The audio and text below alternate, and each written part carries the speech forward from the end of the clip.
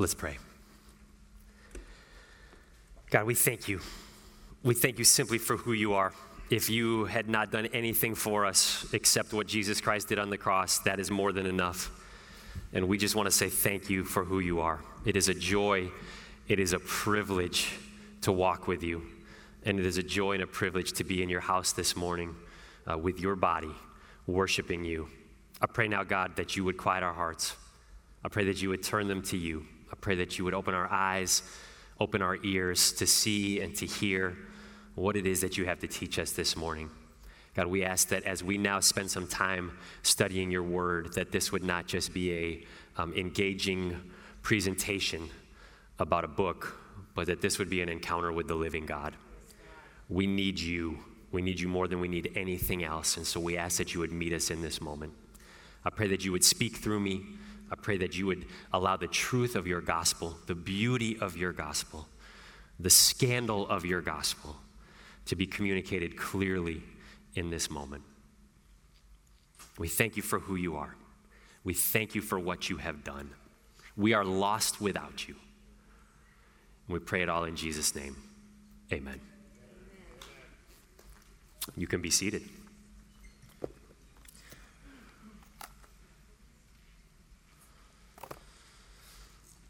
All right, good morning again. Good morning. We'll take it. We're reading from one of the Gospels today. It's a gospel called Mark. We're going to be in Mark chapter. Thank you. We're going to be in Mark chapter 4. We're going to start in verse 35.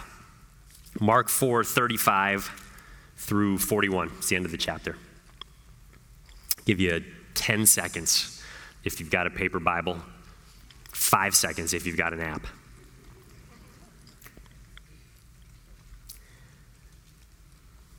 This is what it says. Mark chapter 4, starting in verse 35. It says, on that day, when evening had come, he said to them, that's Jesus, he said to them, let us go across to the other side. And leaving the crowd, they took him with them in the boat, just as he was. And other boats were with him, and a great windstorm arose, and the waves were breaking into the boat so that the boat was already filling. But he was in the stern, asleep on the cushion. And they woke him and said to him, Teacher, do you not care that we are perishing? And he awoke and rebuked the wind and said to the sea, Peace, be still. And the wind ceased, and there was a great calm. He said to them, Why are you so afraid? Have you still no faith? And they were filled with great fear and said to one another, Who then is this, that even the wind and sea obey him? This is the word of the Lord. Thanks be to God. It was a Tuesday afternoon. It was a it was a cold, crisp, Midwestern Tuesday afternoon. It was the Tuesday before Thanksgiving, my freshman year in college. I was finishing up my last class of the day, and I was getting into my 1991 Chevy Cavalier, baby blue, thank you, to head home for Thanksgiving. And I couldn't wait. I hadn't been home since summer. And I was so excited to see my family, see my friends, to sleep in my own bed, to eat my mama's cooking. I got onto 294 in the suburbs of Chicago and headed south because I needed to get to I-80. And once I hit I-80 south of Chicago, I took that all the way home to my hometown in Northeast Ohio. As I was heading south on 294, the sky, which was a little bit dark, got a little bit darker, and then a little bit darker, and a little bit darker. The sun was setting, and it started to snow. And by the time I got to I-80, about 45 minutes later, it was a full-on snowstorm. I didn't know any better. I was 18. I was like, there were no cell phones, right? Cell phones were just becoming a thing. They had just made the transition from a black suitcase that you hid under the front seat of your car to the little handheld things that were the precursors to what we have now. So no iPhone, no nothing, no weather app, no way to check what was going on. So I hit I-80, merged onto I-80, and there's a stretch of highway in Gary, Indiana, the stretch of I-80 that at one time, I don't know if it still is, but at one time was like 17 here. It was one of the most deadly stretches of highway in the entire country. What's weird about that is when you drive 17 to Santa Cruz, you can understand why it's a deadly stretch of highway, right? This circuitous mountain route, people drive like knuckleheads. You can understand why it's dangerous. I-80 through Gary, Indiana is like pan flat, arrow straight. It's like 5 lanes in each direction. And it's like, what is the big deal with this stretch of road? It's just that it's so congested. There are a ton of accidents. And as I got to that stretch of highway, I was driving in a full-on blizzard. Snow was blowing sideways, couldn't see more than 1 or 2 cars in front of me, was really just trying to stay, couldn't see any lines on the road because it was accumulating. I was really just trying to stay in the lines of the tractor trailer in front of me that I was following, but whatever, no, all good. I'm headed home for Thanksgiving. And as I hit that stretch of highway, my check engine light comes on. Again, I'm 18. I haven't been driving for that long, and I'm kind of like, I'm sure that's not a big deal. That's probably just a suggestion. I'll tell my dad about it when I get home tonight.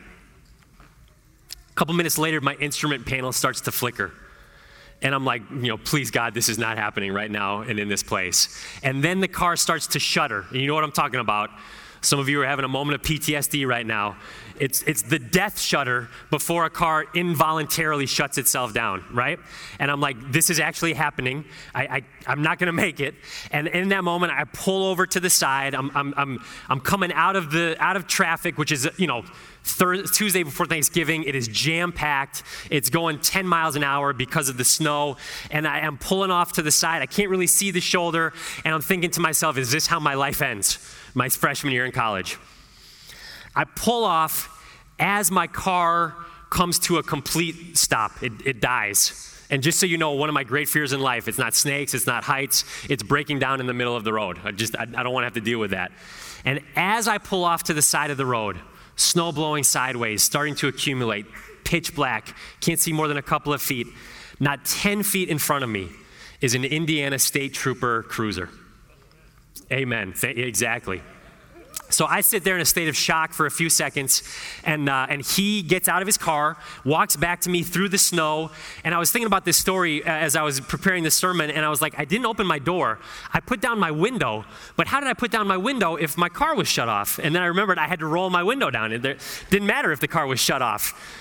I know you all drive Teslas, and you just have to think about your windows going down, and they go down. This was not one of those cars. I just rolled the window down. And he was kind of annoyed. He was like, what are you doing? Why are you pulling off? What's the deal, man? And I think he could see the terror in my face because he softened really quick. And I was like, I don't know, my car just died. And he was like, all right, I got you, buddy. And he goes, listen.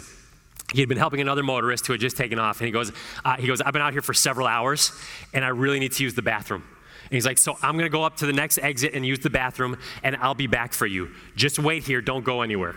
And I was like, yeah, not going to go anywhere, man. I appreciate that. So I roll the window back up. He goes, and he takes off. And I'm like, that's it. I'm saved. This is amazing. But then reality starts to set in. It's that I just met my Savior, and he left. And I have no power in my car, and I'm in a blizzard. And it starts to get colder and colder and colder to the point that I'm shivering uncontrollably. And it feels like hours. It wasn't hours, but it felt like hours.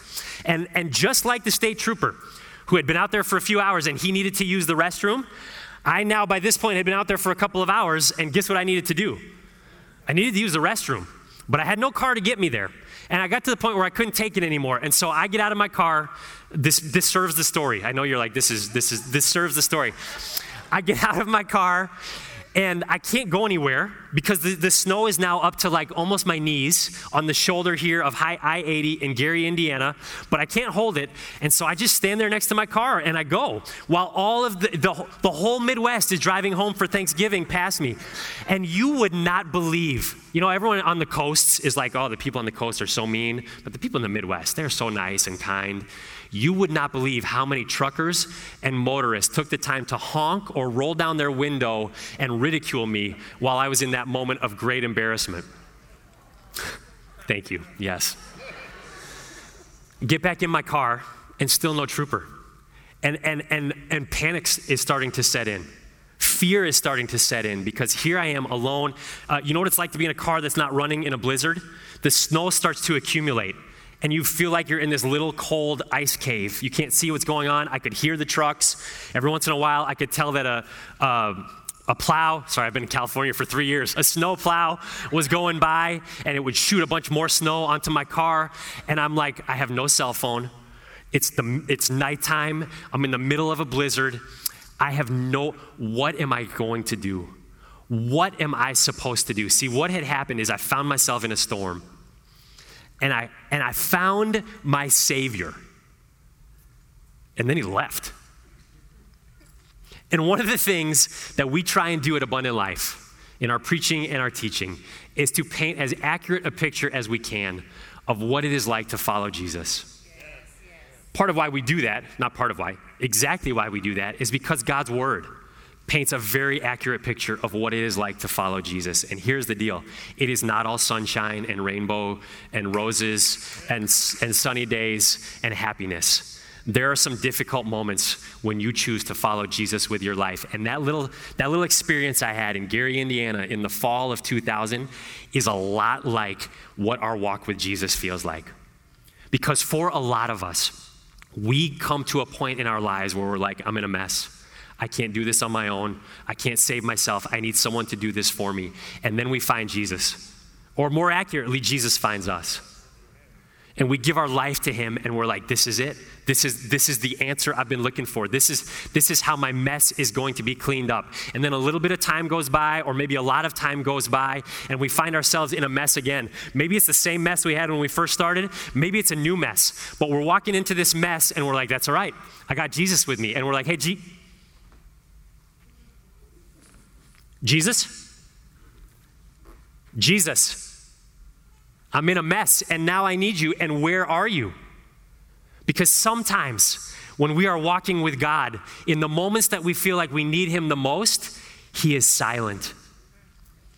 And so today I want to preach from the topic of what about when God goes silent? What do we do when God goes silent? I thought about calling it when God is asleep at the wheel, but I don't think that he was the one driving the boat that night on the Sea of Galilee. What do we do when it feels like God has gone silent? We're continuing our series here in the Gospel of Mark called Let's Go. And today we come to one of the great stories of the Bible. The Bible's full of great stories. But this is one of those stories. This is near the top of my list of, I wish I had been there for this, moments of the Bible. And I gotta be careful. When I say stories from the Bible, I don't mean that in the sense of stuff that's made up. I mean that in the sense of accounts of things that really happened with real people in a real place. And we have the privilege of hearing about it 2,000 years later or more, if it's the Old Testament. And it just would have been amazing to have been there in this moment. I would have liked to have been there in this moment having hindsight, knowing how it was all going to play out. That would have been much more enjoyable than having to experience it in real time like the disciples did. But we're looking at the story of Jesus, literally by his words, calming the storm on the Sea of Galilee. And as we look at this passage, we're going to study it in this way. I've said this many times, and I can't say it enough. The Bible is not a collection of random memory verses that were just kind of clumped together and made into books and then made into a Bible. The books of the Bible are inspired by God himself, and they're amazing works of literature and theology. And one of the things that is so helpful when we study the Bible or when we come to God's word, it'll transform how you study it, is keeping our eyes out for things that are repeated. When things are repeated, be it a word or a phrase, that generally is not an accident, and very often it is pointing us to something important that the author wanted us to draw out of it. And so in these short 7 verses, there is one small word that is repeated 3 times. It's very easy to miss it. It's very easy to overlook it, but I do not believe it was an accident. And we are going to use those 3 uses of this word to help frame how we're going to study this passage today, and it is the word great. It is the word great. Mark tells us about a great storm, or great windstorm in the ESV. He tells us about a great calm, and he tells us about a great fear. We're going to look at a great storm, a great calm, and a great fear. So the first one is this, the great storm. So Jesus is teaching in a boat on the Sea of Galilee on the shore. He's probably in that boat for a number of reasons. A couple of them are this. One is, we talked about this maybe last week or 2 weeks ago, acoustically, it probably helped his voice carry more to this huge crowd that was on the shore that was there to hear him teaching. But almost certainly another reason that Jesus is teaching from a boat and not on the shore is because it gave him some space from the crowd. Mark doesn't emphasize it in chapter 4, which we're working through right now, but many of the other gospel writers do. When Jesus was teaching, it was chaos. Huge crowds would form because people heard what he was doing, heard what he was capable of, wanted to be healed themselves, wanted to touch his robe, wanted to be close to him, wanted to ask him their theological questions. And so virtually wherever he went, a crowd formed and it was chaos. And so likely part of the reason he has gotten into a boat to teach the crowd on the shore is because of the chaos that it would have been were he to try and do it in the middle of them standing on the shore. And the disciples are probably grateful because they're probably tired of playing referee, like, please stay away, please part the crowd, please let him through, because it is always a bunch of chaos when a crowd forms around Jesus. And Jesus is teaching from the boat, and it gets to the end of the day, and he finishes his teaching, and the sun is going down, and he says to the disciples, let's go to the other side. And they're probably like, that is great, because this has been a zoo for several days. It has been chaos, and we are ready for some rest. We are ready for a break. Verse 36, and leaving the crowd, they took him with them in the boat, just as he was, and other boats were with him. So they set out on the Sea of Galilee. It's nighttime. Just picture it in your mind. Clear moon, calm sea, the moon reflecting off the sea, a cool breeze. They're all exhausted. Jesus is so exhausted, he conks out like before his head even hits the pillow. They're getting some rest. They're getting a respite.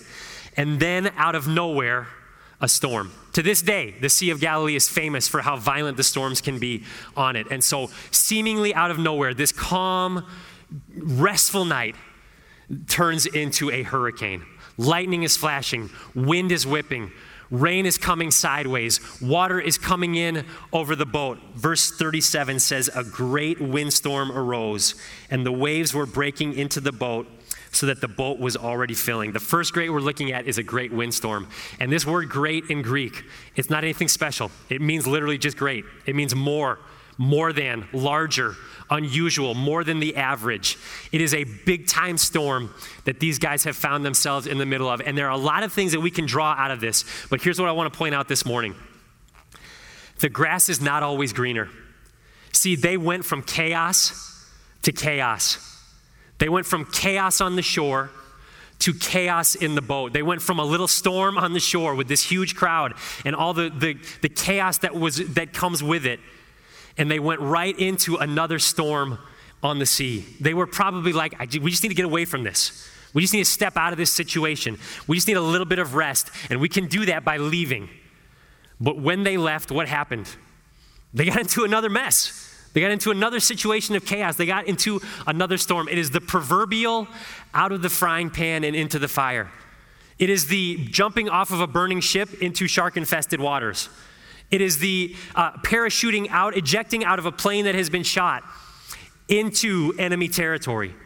It is leaving a job or a city or a spouse for another one and realizing when you get the new one, you still got problems. Life is full of great storms. Life is full of great storms. 1 minute you are escaping college, and the next minute, I just closed it up on the passage that I'm supposed to be preaching from. 1 minute you're escaping from college, and the next minute you're in the middle of a blizzard in Gary, Indiana. 1 minute you are in a job that you hate. Another minute you are being diagnosed with cancer. 1 minute you are trying to figure out how to raise a child. The next minute you are watching that child who has grown up self-destruct in front of your eyes. The last 18 months have been one great storm for virtually everyone in this room, everyone online, and everyone else in the world. Life is full of great storms, and kind of if we get nothing else out of this message, I hope that's what we get. We can't escape them. We can't buy our way out of them. We can't earn our way out of them. We can't achieve our way out of them. Wherever you go, whatever you do, there are going to be storms. And how do we normally respond? Well, I'm going to take us through a little progression. First is normally, why me? Right? Why me? Why does this have to happen to me? Second, if we have some kind of relationship with God, it's what I did earlier. It's like, God, where are you? And as we're going to talk about in point number 2, sometimes he doesn't answer. And so then we get to the place where we say, why me? Where are you, God? And then what do? Like, I got to get out of here. Whatever this storm is I'm going through, I need to remove myself. I got to find a new situation. I got to find a new circumstance. For a lot of us here in the Bay, it's like, I got to get out of the Bay. This place is suffocating. It is crushing. I got to go somewhere else. I got to get out of this job. I can't handle it. I can't handle my boss. I got to find a new job. I can't handle this relationship. It's too hard. The storm is too great. I got to get out.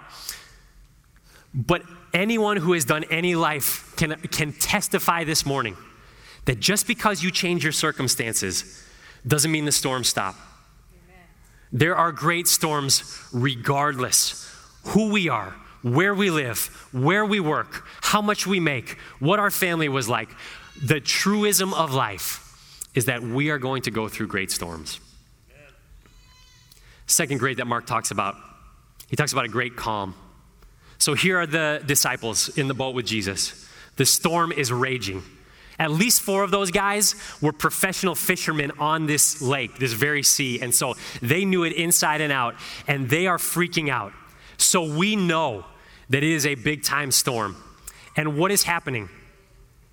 Jesus is asleep. He in their moment of greatest need, he is nowhere to be found. Just see the lightning flashing, the rain coming sideways. They're using anything they can, their hands, a bucket, whatever it is, to bail water out of the boat. And to no avail. They're sinking uncontrollably. And finally, they're able to get a hold of Jesus. And what do they say? I know it, but I just want to tell you the verse. Verse 38. Teacher, do you not care that we are perishing? Anybody been there? God, I am dying here. Do you not know? Do you not see that I am perishing? Where are you? Verse 39. He awoke and rebuked the wind and said to the sea, peace, be still. And the wind ceased, and there was a great calm. Jesus gets up. We don't know how he did it. We don't know if he yelled it. Don't know if he spoke it softly. Don't know if it was said with anger or with kindness. But he speaks to the storm itself. And the storm, who recognized the voice of the one who created it, obeyed. And immediately the storm ceased. Because God is the God who brings order out of chaos. You hear that this morning? Whatever chaos you are in the middle of, God is the God who brings order out of chaos. Maybe not in our timing, maybe not in the way we would like it to happen, but he is the God who brings order out of chaos. He brings a great calm. But here's what I want us to see about this. I do not believe that those 3 words that Jesus spoke in that boat in the middle of the storm were only for the storm. I believe that he was speaking to his disciples as well. Amen. I believe he was saying, in the midst of this storm, here's what I need you to do. Peace, be still. Stop thrashing. Stop flailing. Stop running around like chicken with your heads cut off. You know that scene in Home Alone where Kevin McAllister runs around the house yelling at everything? Jesus is saying, stop. Peace. Be still. In the middle of the storm, when you feel like you can't get a hold of me, there is only one thing you need to do. Be still. My dad loves fishing. I grew up fishing with him a decent amount. Never really caught the bug, though now in my adult years, I'm kind of like, I think I could get back into fishing. For any of you who've been fishing or know what fishing is like or watch fishing on TV, if you watch fishing on TV, I have a lot of questions for you. You know, whether it's a little sunny or a huge swordfish, what happens when you get the fish to the boat or to the shore? It thrashes. It's got a hook in its mouth, and it is being pulled in a direction it does not want to go, and ultimately, it is being pulled out of its natural habitat, and it is flailing. It is thrashing. It is doing everything it can to keep you from getting to it. But if you're fishing, catch, and release, now it's a different story if you're fishing to eat. That's a different storm that fish is in if you're fishing to eat. But if you're fishing for sport, for catch and release. What are you trying to do once you get that fish to you? You're trying to take that hook out of its mouth so you can put it back in the water. And if you could speak fish, what would you say to it? Peace. Be still. Stop flailing. Stop thrashing. I'm just going to take this hook out of your mouth and put you back where you want to be. And God is saying the same thing to us in the middle of our storm. He's saying, you may not be able to get a hold of me. You may not be getting the response from me that you want. But just be still. Stop flailing. Stop thrashing. Let me do what you cannot do for yourself. I may take you out of your circumstances. I may take you out of the job. I may take you out of the place. I may take you out of the relationship, not a marriage relationship. I may take you out of whatever it is that is causing the storm in your life, or I may not. But either way, what you need more than being removed from the storm is you need my presence. So peace, be still. I don't think we can read this story in Mark chapter 4 without thinking about Psalm 46:10, which says simply, be still and know that I am God. Be still and know that I am God. So I'm not even done with the sermon, but I'm going to answer the question that I posed up front. What do we do when it feels like God is silent? One thing he calls us to: peace. Be still. Wait on the Lord. Those words were not just for the storm. They were for the disciples as well. So there was a great storm. There was a great calm. And then finally, and this is pretty interesting, there was a great fear. There was a great fear. So let's look at that. As fast as it came up, the storm dies down. No, clearly not a coincidence. It's not like the southerly wind blew in and sent the storm off, and it just happened to be at the time that Jesus told it to be quiet. Clearly the storm obeyed the God who commanded it. Back to moonlit sky, glassy sea. And Jesus says to them, why are you so afraid? Have you still no faith? And they were filled with great fear and said to one another, who then is this that even wind and sea obey him? Does that not seem funny to you? Does that not seem out of order? Don't you think Jesus would have calmed the storm, saved their lives, and Mark would have told us that they felt a great gratitude or a great joy or a great thanksgiving or wonder or amazement, or they broke into a rendition of We Are the Champions? None of that. It says they were filled with a great fear. That's not the way it should go. It shouldn't be a great storm, a great calm, and then a great fear. It should be a great storm, then a great fear, and then a great calm. Why does the great fear come last? Because when the disciples see what God is capable of, when they see his power, they realize that they were fearing the wrong thing. They were afraid of the wrong thing. They did not need to fear the storm. They needed to fear the God who commanded the storm. Their fear was misplaced. They were afraid of something small, and then they saw something really, really big. They were afraid of the wrong thing. If you were to find yourself laying on your back with someone standing over you holding a knife, it is not actually the knife that you need to be afraid of. It is the person who is holding the knife. Because if you are lying on your back and someone is standing over you with a knife and they are a deranged psychopath, you could be in trouble. Forgive the morbid picture. But if you're laying on your back and the person standing over you is a skilled surgeon, he or she can use that knife to actually give you life.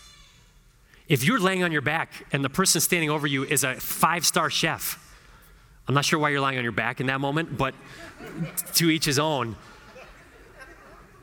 He could use that knife to give you food, to feed you.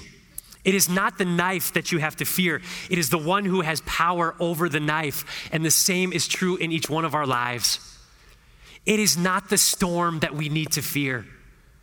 It is the one who has power over the storm that we need to fear. May we get our fear straight. May we fear the right thing. If Jesus is in the boat with us, we don't need to fear the storm. If Jesus is with us, we don't need to be afraid of the storm. Psalm 27:1, the Lord is my light and my salvation. Whom shall I fear? The Lord is the stronghold of my life. Of whom shall I be afraid? If Jesus is in the boat, it's not the storm we need to fear, it's him. So the bully at school, you don't have to fear him because they don't have power over you. Your boss at work, you don't need to fear them because they don't have power over you. You don't need to fear your weaknesses, your insecurities, your failures because they do not have power over you. You don't need to fear cancer because it does not have power over you if Jesus is in the boat. Now, if you're riding in a boat today and you're not sure if Jesus is in it, we need to clear that up. Because if he's not in the boat, then you need to fear the storm. But if Jesus is in the boat, you don't need to fear. The disciples were terrified because they still weren't sure who he was. We're not in that same position. We know who he is. And for those who have bowed the knee, not only is he with us in the boat, he is inside of us. And his power is inside of us. And so whatever the storm is, whatever it is that you're sitting in, whatever it is that you're going through, that is not what you need to be afraid of. Because you have the one who commands the storm inside of you. There was a great storm. Then there was a great calm. And finally, there was a great fear. If I can just be if I can be kind of transparent with you this morning. I've been dreading preaching this sermon. This is the first time, actually, that I have preached the same passage twice. And the last time I preached this passage, I dreaded that sermon as well. There's something about this text, I guess, for me. I was listening to a sermon a few weeks ago by by a phenomenal preacher of the previous generation, a black preacher from Texas named E.K. Bailey. It was one of the last sermons that he had ever preached. He was battling cancer at the time, a cancer that was ultimately going to take his life. And he preached a sermon out of the Psalms titled Facing an Uncertain Future. One of the things he talked about in that sermon was how often, as a preacher, God takes you through the thing that he has called you to preach on. And I feel that frequently, but I felt it this week in a way I haven't felt in a long time. This week, I felt like I was stuck in a 91 baby blue Chevy Cavalier outside Gary, Indiana, broken down in the middle of a snowstorm. It was a hard week. And as my family can tell you, I'm pretty good at feeling sorry for myself. So take that with a big grain of salt. But I lived this week what I'm preaching this morning. There is nobody in this sanctuary or listening online who needs to hear this message more than I do, and I'm the one who had to preach it. Because this week I'm just like, where are you, God? What is going on? What is the deal? When I decided to follow you with my life, I did not expect everything to get worse. I knew there'd be some challenges, obviously. I knew there'd be some frustration, but I didn't do this so it would get harder and more confusing and less clear and less certain. And I'm like, virtually in every way, that's how I feel. Like, I'm doing this for you, God.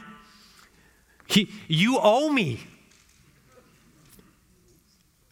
But that's not how God works. That is not what he promises. And as I said at the beginning, we are not going to preach from this pulpit that when you come to Jesus, you are going to find wealth, health, success, and happiness. You will find peace, joy, and eternal life. But it doesn't make this journey through this life better, easier, or more comfortable. And we got a lot of people in here who can testify to that this morning. So I wish I could tell you, as we're wrapping this up, that I had a come to Jesus moment and everything is great and I figured it all out. I never had that moment, so I'm still working through it, just like a lot of us in this sanctuary are working through it today. But here's what I do know. There's a lot of things that are confusing. Here's what I do know. We talked about 3 greats this morning that Mark gave us in this passage, but there is another great, there is a 4th great that supersedes all of them, and that is the God that we serve. We serve a great God. Psalm 95 says this: You can clap, it's fine. Psalm 95, verse 3. For the Lord is a great God and a great King above all gods. In his hands are the depths of the earth, and the heights of the mountains are his also. The sea is his, for he made it, and his hands formed the dry land. Oh, come, let us worship and bow down. Let us kneel before the Lord our Maker, for he is our God, and we are the people of his pasture and the sheep of his hand. Yes, the sheep of his hand. The trooper came back. He came back. He called a tow truck for me. He sat with me in that blizzard for 2 hours, waiting for the tow truck to come, made sure I got to a hotel, and he even called the hotel to make sure that I was all right after I got there. He did what he said he would do. And so it is with God. He does what he says he will do. I do not know what your storm is this morning. And if you're not in one now, it's coming. And if you're coming out of one, blessings on you. There'll be more. I don't know what it is this morning. But we have to know in our heads and push down to our hearts that he is the God who does what he says he will do. He will bring order out of your chaos in his time and in his way. The storms of life in the hands of God are like the scalpel of a surgeon. You know why it's been a hard week for me? Because I got a bunch of idols. I got a bunch of idols that God has to deal with. And it is through the storm that his gracious hand continues to smooth out the rough places in my life. The reason he hasn't given me the stuff I want is because I'm not ready for it. It's because I need to come to the place where I need him more than I need his stuff. He is a great God. The mountains are his and the seas are his. In the middle of your storm, his only call, his only command is peace. Be still. Stop thrashing. Stop flailing. Stop trying to do what you can't do anyway. Peace. Be still. Let's pray. God, we thank you that you keep it real with us and that you don't overpromise and underdeliver. In fact, you are the greatest salesman in the history of sales because all you ever do is underpromise and overdeliver. God, I pray for those of us today who are walking through a storm, who are sitting in a storm, who are feeling this distinct feeling boil up inside of us. Just get me out of here. God, we know that sometimes you call us away, but sometimes you call us to sit in the storm, and your promise is that you will be with us in it. I pray that we would feel that this morning. I pray that someone would be encouraged this morning, God. I pray that someone who isn't sure if you're in the boat with them will make the decision this morning to invite you to take control of the boat.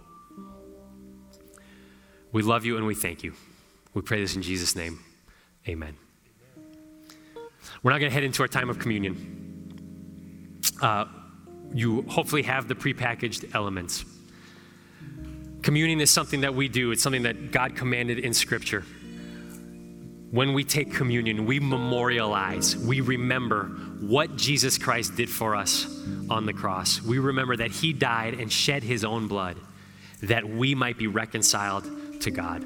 Enemies of God, now made sons and daughters because of the death of Jesus Christ on the cross. We're going to take just a short moment and sit quietly to prepare our hearts for communion, and then I will lead us in taking it. Some of you have already started. I would encourage you, if you have the elements, to start getting them open because it can take a moment to get at the wafer. I also just want to remind us, communion is something that we believe that God commands, is reserved for those who have made him Lord and King of their life.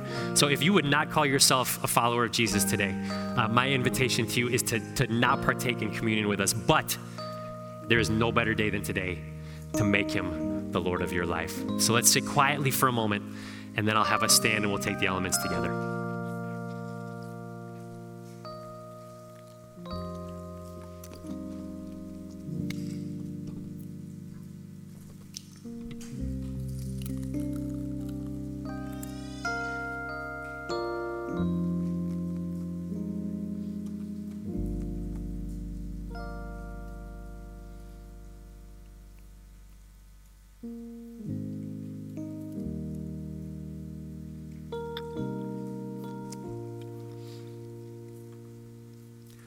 Please stand.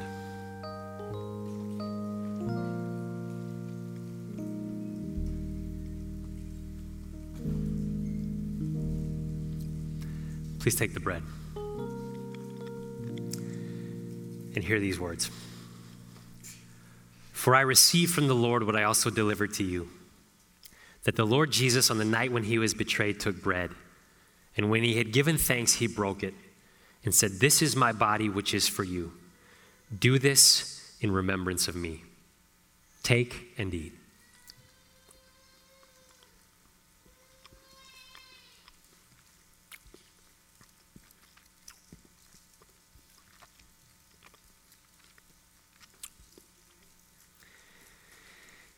In the same way, also, he took the cup after supper, saying, "This cup is the new covenant in my blood. Do this as often as you drink it in remembrance of me. For as often as you eat this bread and drink the cup, you proclaim the Lord's death until he comes. Take and drink."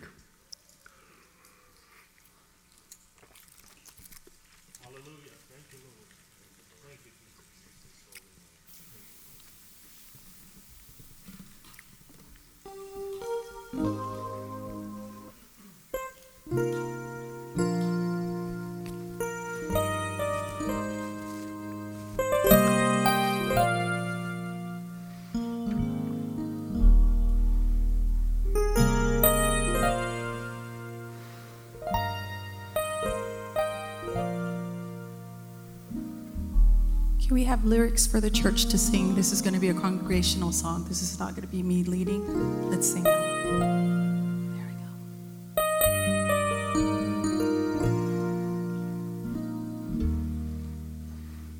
go. Christ alone, my hope is found.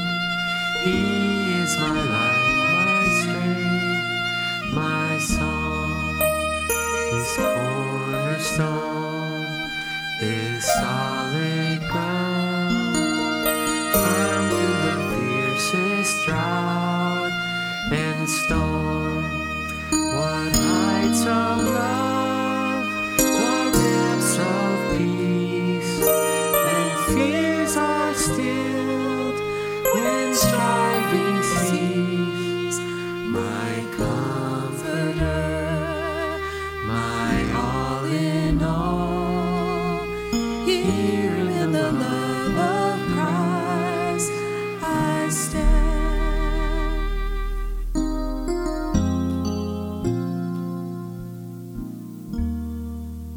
There in the Lord who took on flesh, fullness of God in helpless babe, this gift of love and righteousness,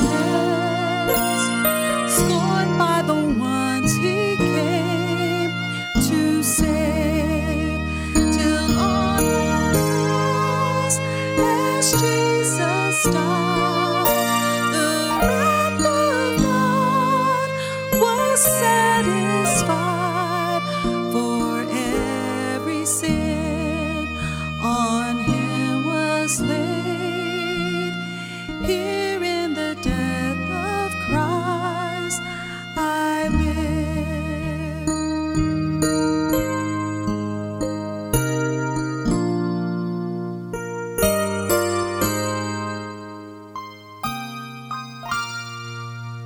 There in the ground his body lay, light of the world by darkness slain, then bursting forth in glorious day, up from the grave he rose again, and as he stands in victory, since curse has lost its grip on me, for I am his and he is mine, bought with the precious blood of Christ.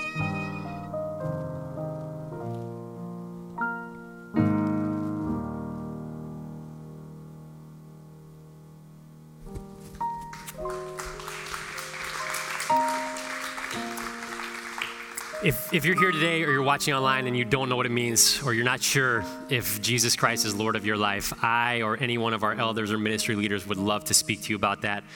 There's a tent out there that I'll hang out at after service, or you can email us if you're not here in person, info@alcf.net.